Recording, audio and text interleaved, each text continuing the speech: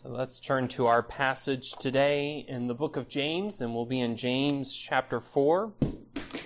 James chapter 4, we'll be looking at verses 7 to 10 today, so turn with me there.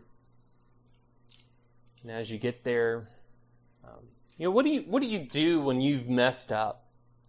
What do? You've done something wrong, maybe you've said something wrong, you've offended someone. How do you handle that? And a lot of it depends on some investigative journalism questions here, right? A lot of it depends on the who.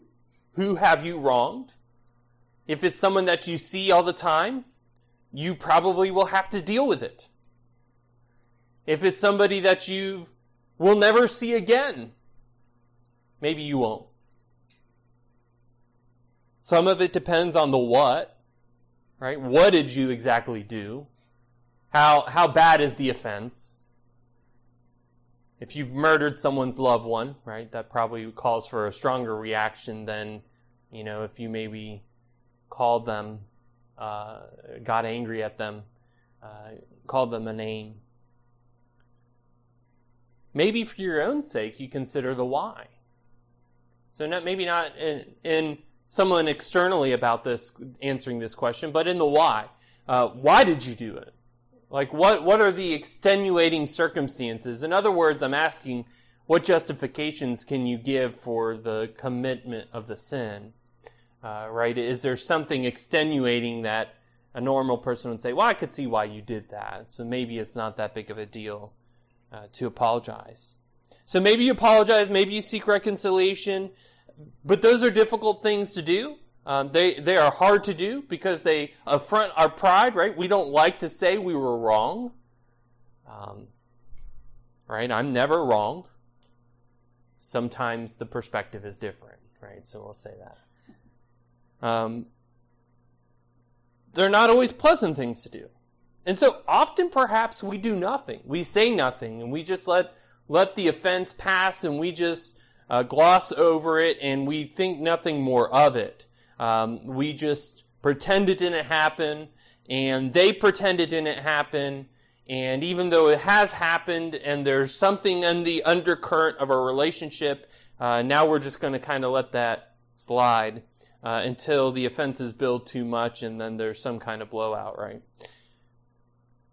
But as Christians, we don't have the option of not doing anything. We can't just pretend and move on. Pretend that nothing happened and move on. We are, of all people, called to confront our wrongs and to repent of them. Matthew 5, for instance, Matthew 5, 23 through 24, Jesus in the Sermon on the Mount says, "So if you're offering your gift at the altar and there remember that your brother has something against you, leave your gift there before the altar and go. First be reconciled to your brother and then come and offer your gift." Jesus says, stop what you're doing, be reconciled first, and then worship. Right? We don't have the option of not dealing with our sin. If you are in Christ, you do not have the option of not dealing with your sin. As we turn to our passage today, we find James instructing believers that in humble repentance, there is forgiveness of sin. In humble repentance, there is forgiveness of sin. So let's see that in our passage out of James chapter 4, starting in verse 7. And this is the word of the Lord. "Submit yourselves, therefore, to God. Resist the devil, and he will flee from you. Draw near to God, and he will draw near to you. Cleanse your hands, you sinners, and purify your hearts, you double-minded. Be wretched, and mourn, and weep. Let your laughter be turned to mourning, and your joy to gloom. Humble yourselves before the Lord, and he will exalt you." Chapter 4 of James's letter has been filled with hard-to-hear words, right? He hasn't exactly been holding any of his punches back. Instead, he's been pressing upon the church, calling out their inconsistencies in their faith, calling them to be as they ought to be and not as they are. Because in them he has seen such worldly desires, such worldly selfishness, such pride and self-centeredness. And calls them, right, just a little bit before, you adulterous people.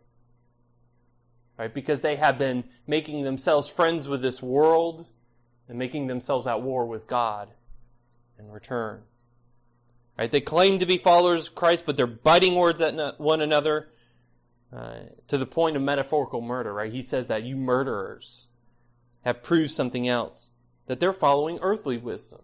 Right, we could go back to James chapter 3, verses 15 and 16. James 3, 15 and 16. This is not the wisdom that comes down from above, but is earthly, unspiritual, demonic. For where jealousy and selfish ambition exist, there will be disorder in every vile practice. And in essence, James has said, what I said there is true of you. And now in our passage today, he comes to the point of answering the question, well, what then? Right? What is the church to do? James has called them out, and what are they to do with their selfish and quarreling ways? Well, James, just before this, right before we read in verse 6, tells us, but he gives more grace. Therefore it says, God opposes the proud, but gives grace to the humble. There is opposition to the proud, but grace for the humble. And so how do we avail ourselves of this greater grace? How do we avail ourselves of the forgiveness of our sins? How do we put to rest the fights, the quarrels that arise from our self-centered desires? Well, let's see first what he says in verse 7, that we are to submit to God, not the devil. Submit to God, not the devil. As James moves from the accusations of the earlier verses of the chapter, he comes to exhorting us to avail ourselves of God's grace. And he begins with two opposites here, right? He talks about submitting and resisting. Submitting and resisting. And the question is, to whom? Who are we to submit to, and who are we to resist? Well, thus far as James has written, right, he has accused them. They have been practicing submitting to the devil and resisting God. Right, again, go to James 4:4. Again, where he says here, you adulterous people, do you not know that friendship with the world is enmity with God? Therefore, whoever wishes to be a friend of the world makes himself an enemy of God. Right, that's what friendship with the world entails. It entails submitting to the devil and his schemes. It means resisting the Lord God. It means serving and submitting to one at the expense of the other, right? No one can serve two masters. And the solution, James says, is to change the objects.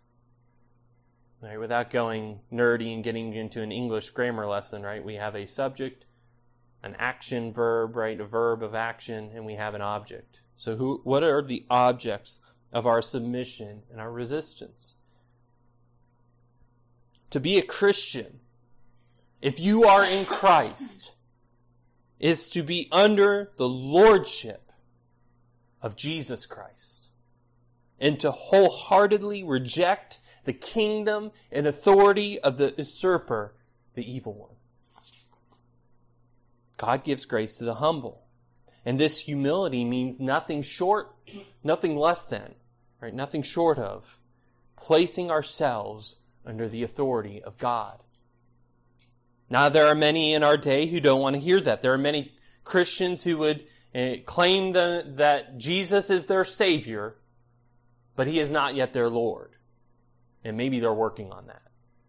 But Jesus is their Savior, but they wouldn't really claim Him as their Lord. And let me say this in no uncertain terms. Jesus is either your Lord and Savior. He is either your Lord and Savior, or He is neither Lord or Savior. But do we understand that? There are no half measures. All right, James says as much here. Submit to God. That means to be under his rule, to be under his authority. Grace comes with humble submission to God and his ways. And again, we could speak here about that word submit. It is a reviled word in our day because it is a word that we associate with the oppressor. It is the oppressor who calls us to submit. And if there's one thing that we cannot stomach in our day, it is any who would claim the title of oppressor. Whether that is of class, of race, of any religious authority, right? To have an authority is to be under an oppressor. That's the thought. That's the mindset of our day. And so submitting is an evil word. And there is some reality there that in the past we have seen, right? To submit to human authority, sometimes that is to submit to evil, right? There are genuine cases of those who oppress to harm, right? We're not arguing against that. I'm not saying that that's not possible. But there is one to whom we can submit who will never do evil. God.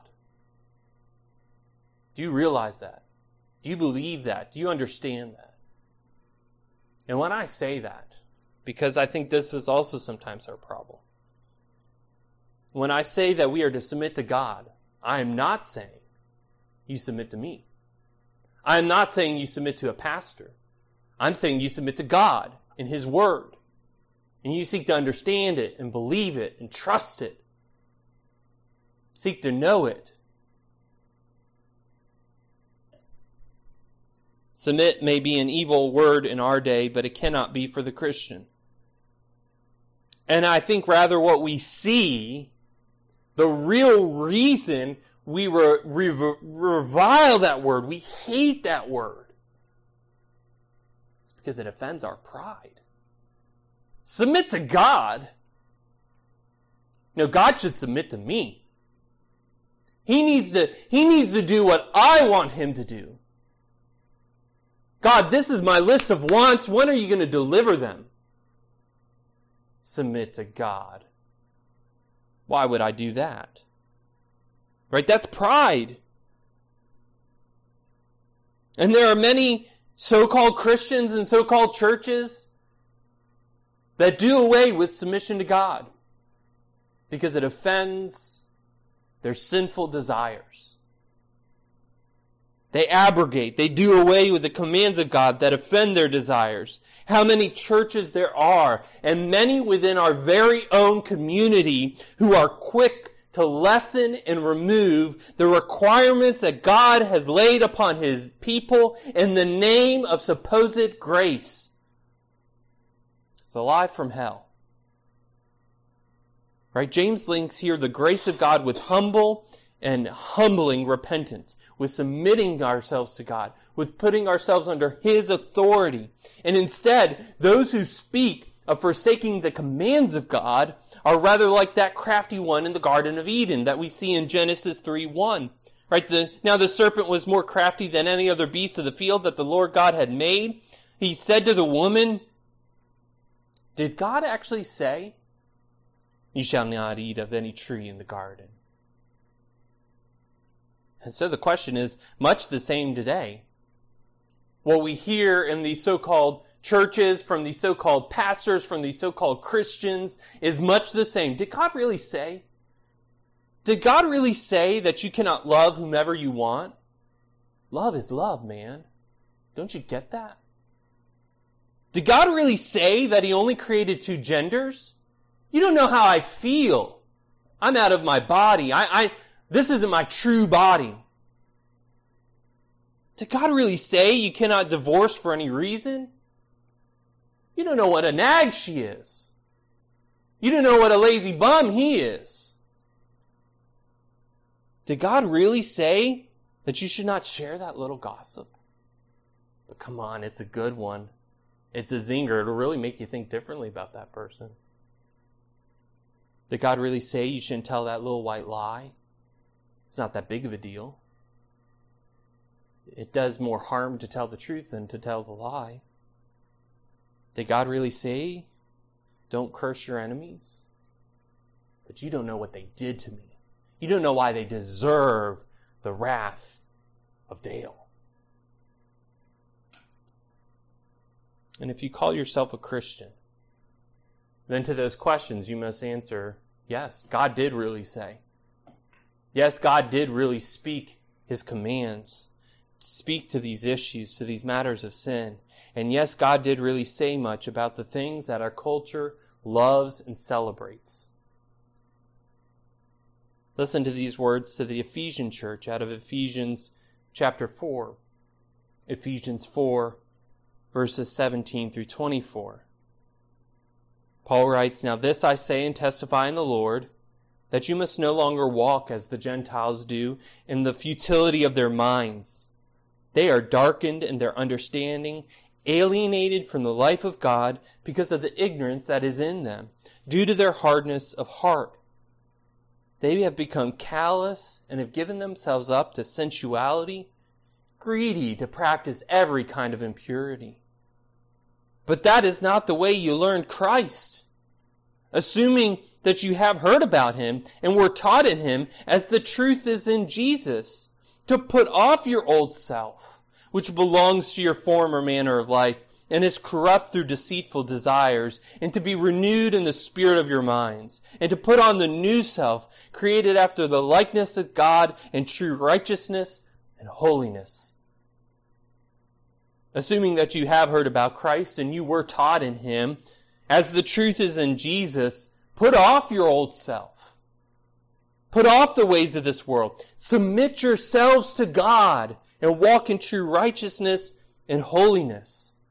Because, friend, if you think that you can be a friend of this world, doing and believing the things that it does, and that you can also be in Christ, you're dead wrong. To be friends with this world is to be enemies with God. And James calls you to submit to God. And notice what that submission, how that form takes place. In the second part of verse 7, resist the devil. Resist the devil. Right? This is one of the ways that you submit to God. You resist his opponent. You withstand him. You resist the ways of the world, which is itself subject to his temporary rule. Do you realize that? Yes, the devil has rule over this place, this plane, but only temporarily. And there's coming a day when he will be put in his place for all eternity. And all those who follow with him will join him in like stead. Right? Resist the devil. Peter warns in 1 Peter 5, 8 through 9. 1 Peter 5, 8 through 9. Be sober-minded. Be watchful. Why? Why should you be alert? Why should you be paying attention? Why should you be listening with skepticism to everything that this world teaches? What you hear in the classroom, what you watch on TV, what you see in social media. Why? Because your adversary, the devil, prowls around like a roaring lion so he can come and cuddle up next to you. No, that's not what Peter says. That's not what lions do, right? Seeking someone to devour. So what are we to do? Resist him, firm in your faith, knowing that the same kinds of suffering are being experienced by your brotherhood throughout the world. The reality is Satan is looking for souls to conquer. He is looking to tear and destroy. His purpose is destruction. Never believe, right? Because the lie he gives us, the lie he gave Eve in the Garden of Eden, is right. Did God really say? What God's doing, he's trying to keep something good from you. You can take it for yourself. And then you'll be like God. And he promises everything. And what does he do? Bring death and destruction. That's it. That's his purpose. That's his plan. Satan is looking to conquer souls. So resist him. Stand against him. oppose him, withstand him, and he may bring suffering your way, right? That's what Peter says there, right? The devil's roaring. He's seeking someone to devour. Resist him, knowing that the same kinds of suffering are being experienced by your brotherhood throughout the world. Right? Satan, in his attempt to destroy us, may move the mechanisms of society to harass and harm us. He may hurt the body, but here's the thing, he can never kill the soul. Matthew 10:28, do not fear those who kill the body but cannot kill the soul. Rather fear him who can destroy both soul and body in hell. Submit to God. Resist the devil. Submit to the one who has your eternity in his hands. And resist the one who might make you suffer in this life, but will himself suffer in the next. And what's more, what James says here in verse 7, right? Resist the devil, and he will flee from you. The evil one hates being resisted. It scares him away. What's more, when we resist, the evil one will flee. When he realizes he doesn't have the power over us that he thinks he does, he will run. When Job was finished being harassed and harmed by Satan, and understand too that part of Job's harassment and harm was at the hands of his own friends who were there to comfort him, who did anything but. When Satan realized he had lost, what did he do? Fled. God was there. He fled. He fled from the presence of God. He lost. He had no recourse. Job resisted the devil. And understand too, I think we might even say that his wife was a bit acting as the devil, because she says what? Why don't you just give up? Say curse God and die. It's not the truth of God, is it? Job resisted the devil. Job submitted himself to God. We see that when he says, the Lord gives, the Lord takes away. Blessed be the name of the Lord. And in this case, God has yet more grace on Job by giving him earthly restoration. We're not all promised this, but in Job's case, we see it. Job 42:10. Job 42:10, and the Lord restored the fortunes of Job when he had prayed for his friends, and the Lord gave Job twice as much as he had before. But we're not always promised that. We know that. We know that from church history. God bless Job, though. But to all who submit to God will find his grace, and they will find glorification on the day of Jesus Christ. So submit to God, not the devil. Let's continue into verse 8 and see what this submission also entails, right? Draw near in holiness, not in double-mindedness. Draw near in holiness, not in double-mindedness. Verse 8, draw near to God, and he will draw near to you. Cleanse your hands, you sinners, and purify your hearts, you double-minded. In the Old Testament, we have this idea expressed that we see in this first part of verse 8. Draw near to God, and he will draw near to you. Zechariah 1:3-4 says, Zechariah 1:3-4, therefore say to them, thus declares the Lord of hosts, return to me, says the Lord of hosts, and I will return to you, says the Lord of hosts. Do not be like your fathers, to whom the former prophets cried out, thus says the Lord of hosts, return from your evil ways and from your evil deeds. But they did not hear or pay attention to me, declares the Lord. Right, the message of God to the people of Israel was return, turn back, repent. We see that in Malachi. Return. Return to me and I will return to you. This is the message of the scripture over and over again to the people of God. Return to me and I will return to you. Repent. In Zechariah's case, right, it was a message of promise. If you return to me, I will return to you. You may be suffering under judgment, but if you would just turn back to me, I will turn back to you. You'll find all of my grace and mercy. And we have this promise here in the book of James. Draw near to God, and he will draw near to you. Draw near to God, and he will draw near to you. Right? He says, to the church, submit to God, draw near to Him. Walk close to Him. How do we draw near to God? Do we avoid His Word? Do we avoid prayer? Do we avoid the fellowship of the saints? Often I know this has been true in my own life, when I am in sin, the last thing that I want to do is pick up my Bible, get on my knees in prayer, or be around other Christians. And what do I do when I do that? When I give in to those impulses? I don't draw near to God, and I find He doesn't draw near to me. And yet in my sin, if I repent of it, if I go to Him in prayer, I find sweet consolation, comfort, grace, and mercy.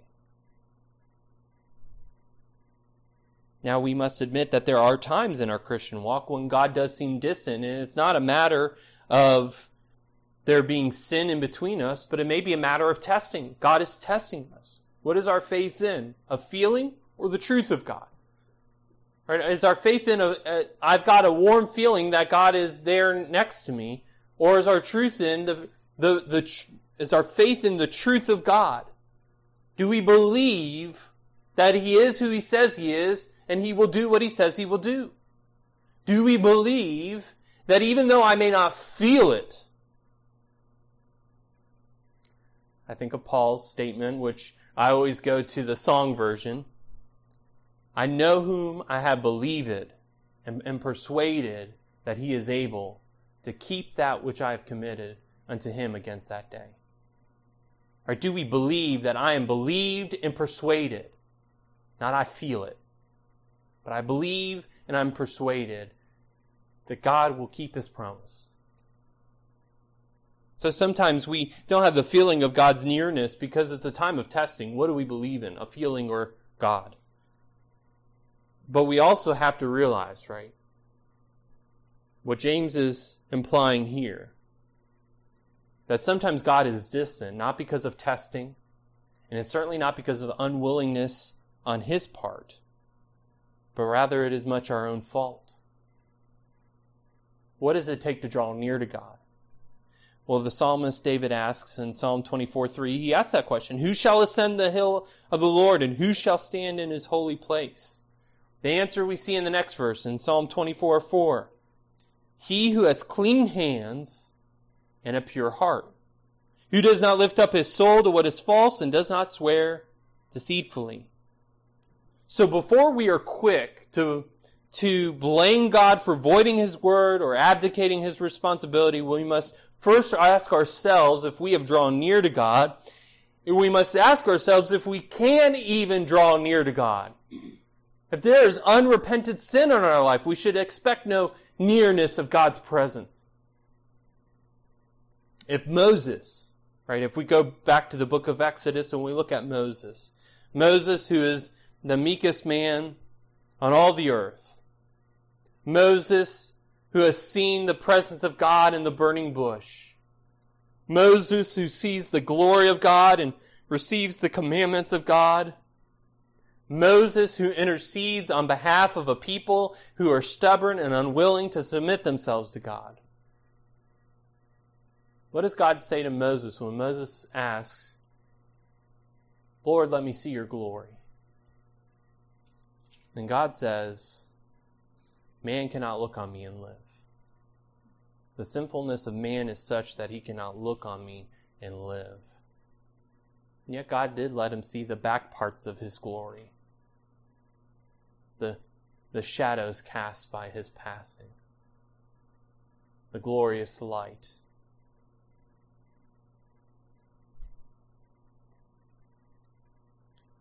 Who shall ascend the hill of the Lord, and who shall stand in His holy place?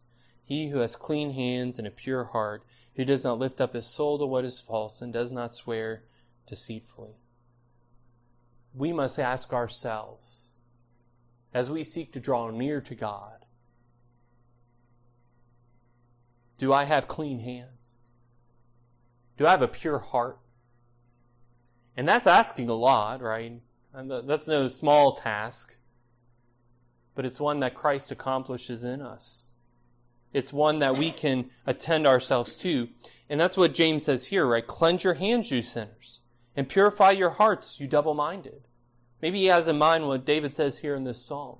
He certainly probably has in mind the idea of the purification rituals that we see in the Old Testament. And what is he saying here to us? He is saying, let your outward appearance, outward obedience be clean. Obey God. Submit to him. But notice too, it's not just an outward component. Purify your hearts.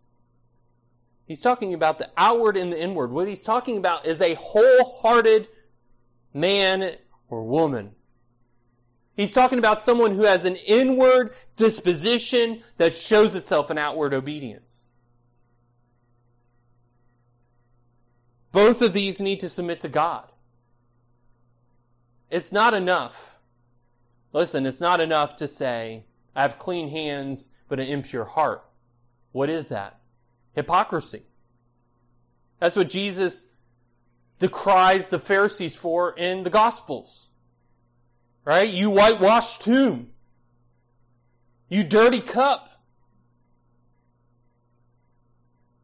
And it's also not enough to say that we have we have a pure heart, but dirty hands, impure hands. Why? What is that? It's a thing that cannot be. It's a thing that James has been dealing with these churches about. Because inwardly they're saying, well, I believe in Christ, I profess Christ, I have faith. And yet they have zero works? And James says, it can't be. You can't have faith. You can't have a pure heart in dirty hands. It doesn't work. It can't work. It doesn't make sense. And so he says, cleanse your hands. Purify your hearts. And I want to be clear here as well. That James is not saying, do good and be saved. Right? That's a false gospel. That's not what the scripture says, and that's not what James is saying. He is saying, if you are saved, then act like it. Be like it. Don't forget what he has already pointed to in verse 6 of our chapter here. But he gives more grace. Therefore it says, God opposes the proud, but gives grace to the humble. Who does the work of salvation? God. He saves us. He regenerates us by his Holy Spirit so we can see the truth of ourselves and of Jesus Christ. He is the one who through Jesus Christ paid the penalty of our sins. He is the one who purposed our salvation, choosing us from the very foundation of the world. And those whom he predestined, what did he do? All the things we see in Romans 8, right? That end in, that capstone in glorification. Being like Christ. But who does the work of sanctification? Who does that ongoing work, that process by which we are made more and more like Christ? God and us. Right? God initiates it. He purposes it. He gives us the power of the Spirit. But we are to work out our own salvation with fear and trembling. We are to show ourselves as a workman who does not need to be ashamed. We are to cleanse our hands and to purify our hearts. Listen, you cannot submit to God without God's work in you. But if you have God's work in you, you must submit to God. He gives greater grace. He will give you the grace you need to repent, to submit, to draw near. He will give you the grace that you need if you humbly ask and seek and knock. He gives good gifts to his children. Never forget that, beloved. Let that be your hope and strength. And never compromise. Never think that God is satisfied with your sin. Never believe the lie of our society, even if it is cloaked in the language of Bible and church, that God wants anything less than your whole self. And if any preacher ever tells you that God is okay with a half measure, if God is okay with a profession without an obedience, run, resist, oppose, withstand, because he's speaking a lie, not the truth of the word. God is looking for wholehearted outward works and inward obedience, a whole heart, not double-souledness, right? Not double-mindedness. And for those of you who have compromised, those of you who think that you can be a friend of this world and a friend of Christ, James calls you to walk with mournful humility, not with prideful laughter. So let's look at that in the last two verses of our passage, 9 and 10. Walk with mournful humility, not with prideful laughter. Be wretched and mourn and weep. Let your laughter be turned to mourning and your joy to gloom. God is calling you to repentance, and some of you really need to hear these words. Some of you need to weep over your sins. Some of you need the seriousness that James is writing here. Solomon writes in Ecclesiastes 7, 2 through 4. Listen to this. It is better to go to the house of mourning than to go to the house of feasting. For this is the end of all mankind, and the living will lay it to heart. Sorrow is better than laughter, for by sadness of face the heart is made glad. The heart of the wise is in the house of mourning, but the heart of fools is in the house of mirth. Just pause there and say, would you ever hear anyone in our culture say that? Would you hear the celebrities, the actors, the actresses, the singers, our politicians ever say anything like that? Some of you need to go to a funeral and stare at a casket. That's what Solomon writes. That's what James writes. Let that sink in. Solomon writes that because one day you will die. You may think you may live many more years. You may think you have 100 years before you. My grandmother, who had just turned 100, died this past week. 100 years is a long time.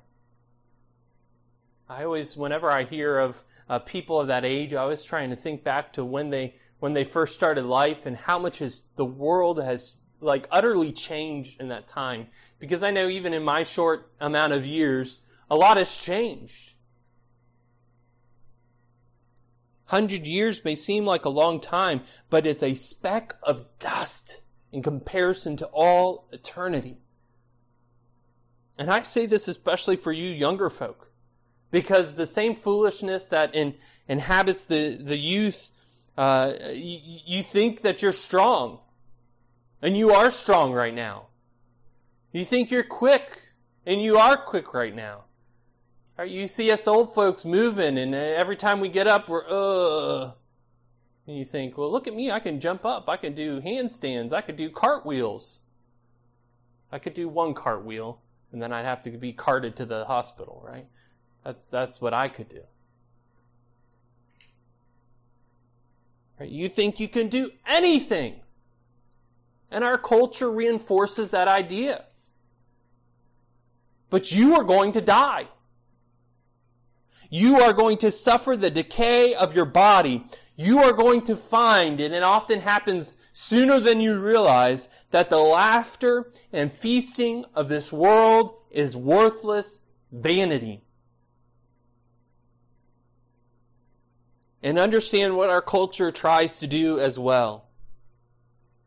Force feed us entertainment so we never think about the reality.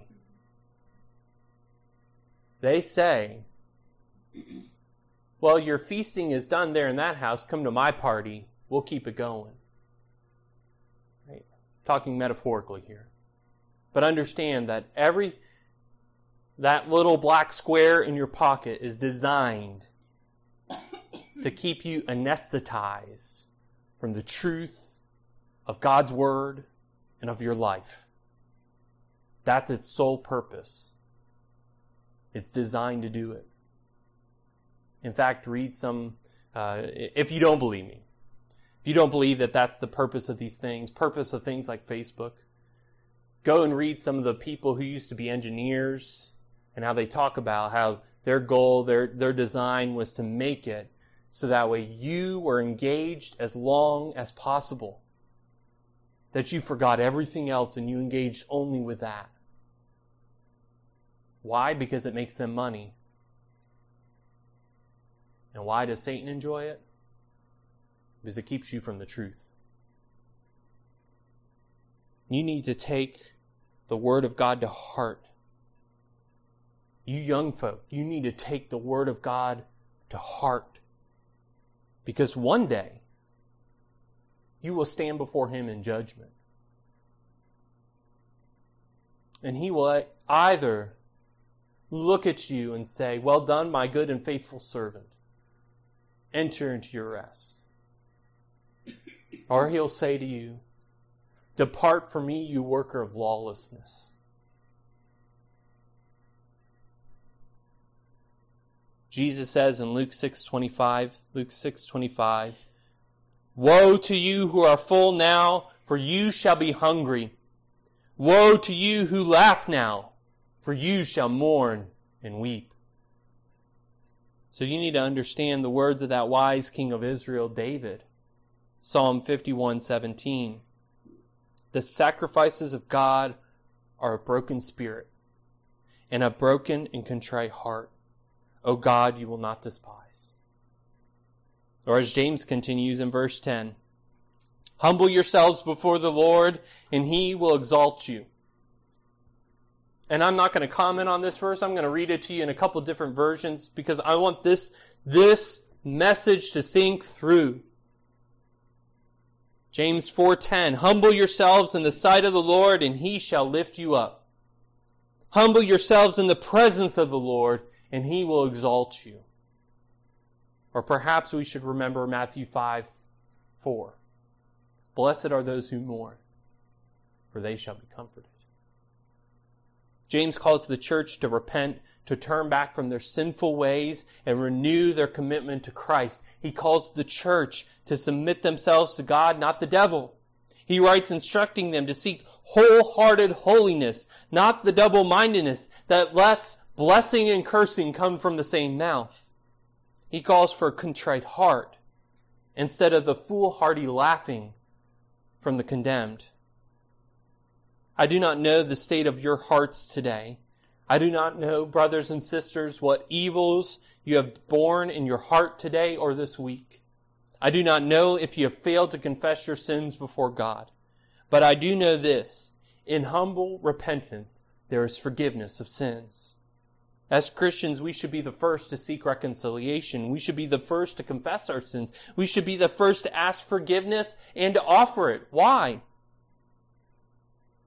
Well, Jesus, in confronting a self-righteous Pharisee who thought it a rather shock to see Jesus allow a sinful woman touch him and to wipe his feet, worship him, concludes this in Luke 7:47.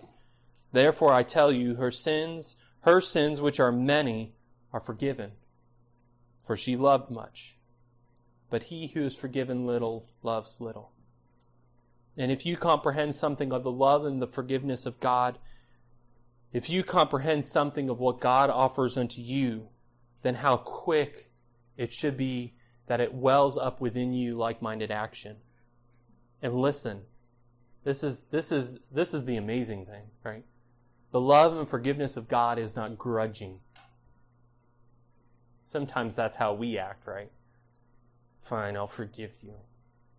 God never does that. Ever. For everyone who comes to Him in genuine repentance, everyone who seeks Him honestly will find Him.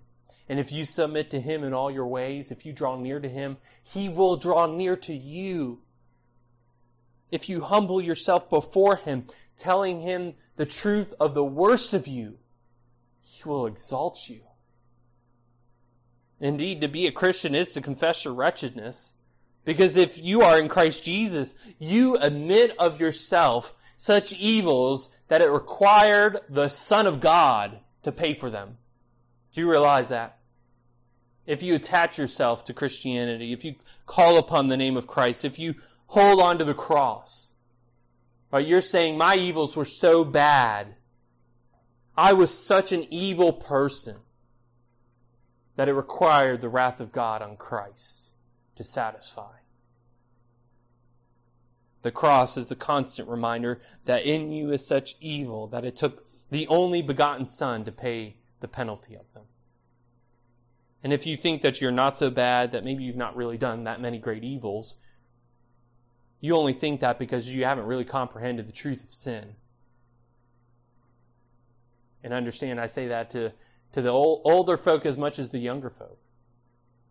Right? You may not have done great evils, you haven't murdered and committed adultery.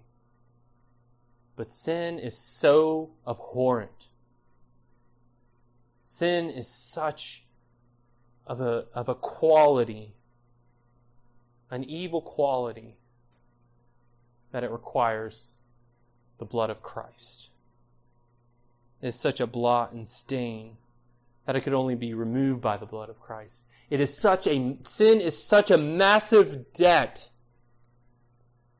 that it requires a king's fortune to pay it off. Sin is such treason that the only justice that is right and good is capital punishment. Some of you need to consider the cost of your sins. You have been going through life with a cavalier attitude, thinking little of the evils of your thoughts and words and deeds. Some of you need to hear the words of verse 9 here in our passage again. Be wretched and mourn and weep. Let your laughter be turned to mourning and your joy to gloom. Right now may be the time for you to mourn. Or maybe this afternoon, instead of going and sitting in front of a TV, going and doing those mindless things that you do always, maybe what you need to do today is go into your room alone, close the door, get on your knees before God. And I don't mean that metaphorically. I mean that literally. Get on your knees before God. Get on your face before God and weep before Him, confessing your sins to Him. Being wretched and mourning and weeping and finding God's forgiveness. You need to pray Psalm 51 and mean it. And some of you are there. Some of you understand something of the weeping before God that James is here calling for. And you need to hear verse 10 again. Don't miss verse 10. Humble yourselves before the Lord, and He will exalt you. You need to hear the beautiful words of life from the book of Colossians, chapter 2, verses 13 and 14. Colossians 2, 13 and 14. And you who were dead in your trespasses and in the uncircumcision of your flesh, God made alive together with Him, having forgiven us all our trespasses. By canceling the record of debt that stood against us with its legal demands, this He set aside, nailing it to the cross. You need to know that God has forgiven you, that He is faithful and just to forgive you and to cleanse you from all unrighteousness. The good news is that Christ Jesus loved you, brother, sister. He gave His life for you. He is not pleased with your sin, and you know that, if you know that. But He is there to draw near to you. And He wants you to come to Him. And He wants to show you all the more the extent of His grace towards you. He wants you to mumble, shout, sing, weep. Romans 8:1. There is therefore now no condemnation for those who are in Christ Jesus. In humble repentance, there is forgiveness of sin. Don't forget that. That's the gospel. That's James' words to us today. For yet some of you who have not humbled yourselves, who have set yourselves against God in His ways, understand that there is coming a day of judgment. And unless you repent, unless you humble yourself, you will find the other part of the proverb James quoted true. God opposes the proud. In your failing to acknowledge the truth of your sins, you set yourself against God and in effect call him a liar. You laugh and revel. You go through life enjoying the world and its goods. Ephesians 5:5-6 says, "For you may be sure of this, that everyone who is sexually immoral or impure, or who is covetous, that is, an idolater, has no inheritance in the kingdom of Christ and God. Let no one deceive you with empty words, for because of these things," listen to this closely, "the wrath of God comes upon the sons of disobedience." Wrath is coming upon you, son and daughter of disobedience. You will share in the same lot as your father, the devil. And don't think you can argue your way out of it. Don't think you can buy your way out of it. Don't think that you have any hope, save one. There is only hope in the Lord Jesus Christ. It is He who has made possible reconciliation between God and men, and it requires humility. It requires you to go before God and humbly ask Him for the forgiveness of your sins. It takes real repentance, turning away from the evil ways you want and submitting yourself to God in His ways. And if you do that, if you call upon the name of the Lord, you will be saved. You will be forgiven. And you will find that the mourning of a moment will reap for you an eternal life of joy. That's what God promises to those who are His.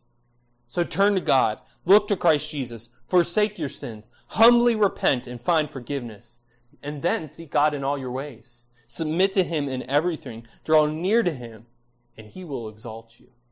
Let's pray.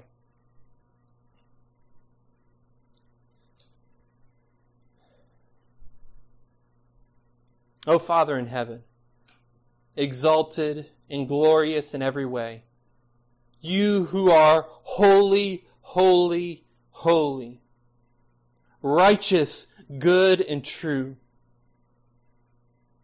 you who are merciful and gracious, slow to anger, abounding in steadfast love and faithfulness. God, you who seek to woo us and warn us. Show us your delights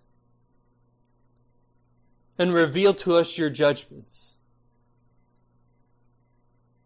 God, if we but have eyes to see and ears to hear. Oh Lord God, if our hearts and minds can understand and believe. Oh, how we worship you. Oh, how we want to draw near to you. And God, how we confess even now in this moment the things that separate us from you. God, how we confess the vain and vapid things that keep us from you. God, how we confess unto you those evils that we commit against you in thought and word and deed. God, how we confess, as your servant Paul does in the book of Romans, when we want to do good, evil lies close at hand. How we confess, wretched man that I am, who will deliver me from this body of death? And how we confess, but thanks be to God through Jesus Christ our Lord. Father, forgive us of our sins. God, forgive us for the evils that we have desired over you. God, forgive us for not resisting the devil. Father, forgive us. And we know, Lord, we know that you will.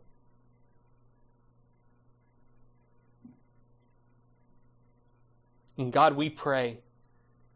Father, we pray for those we know, and for those in the community around us that are unknown. Father, for those who maybe even are gathered right now in places called churches, in places to the purpose of supposed worship of you. who sit under the teaching and the preaching of those who would say that it's fine to do evil and forsake the good. God, we pray for them. Lord, that you would have mercy upon their souls. Father, that you would send your Holy Spirit and remove the scales that blind them to the truth.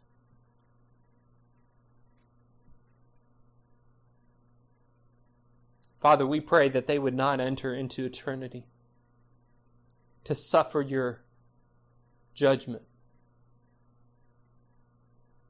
but to see the beauty of Christ and worship him forever.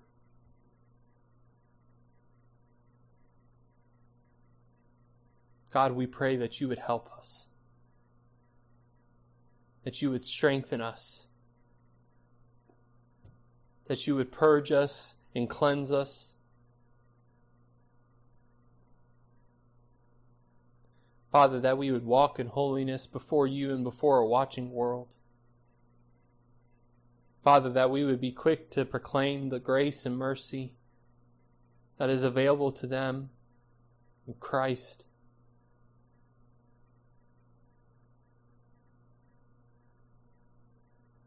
Oh God, help us. We pray in the name of our blessed Lord Jesus, your Son, our Savior and Lord, our great high priest. Amen.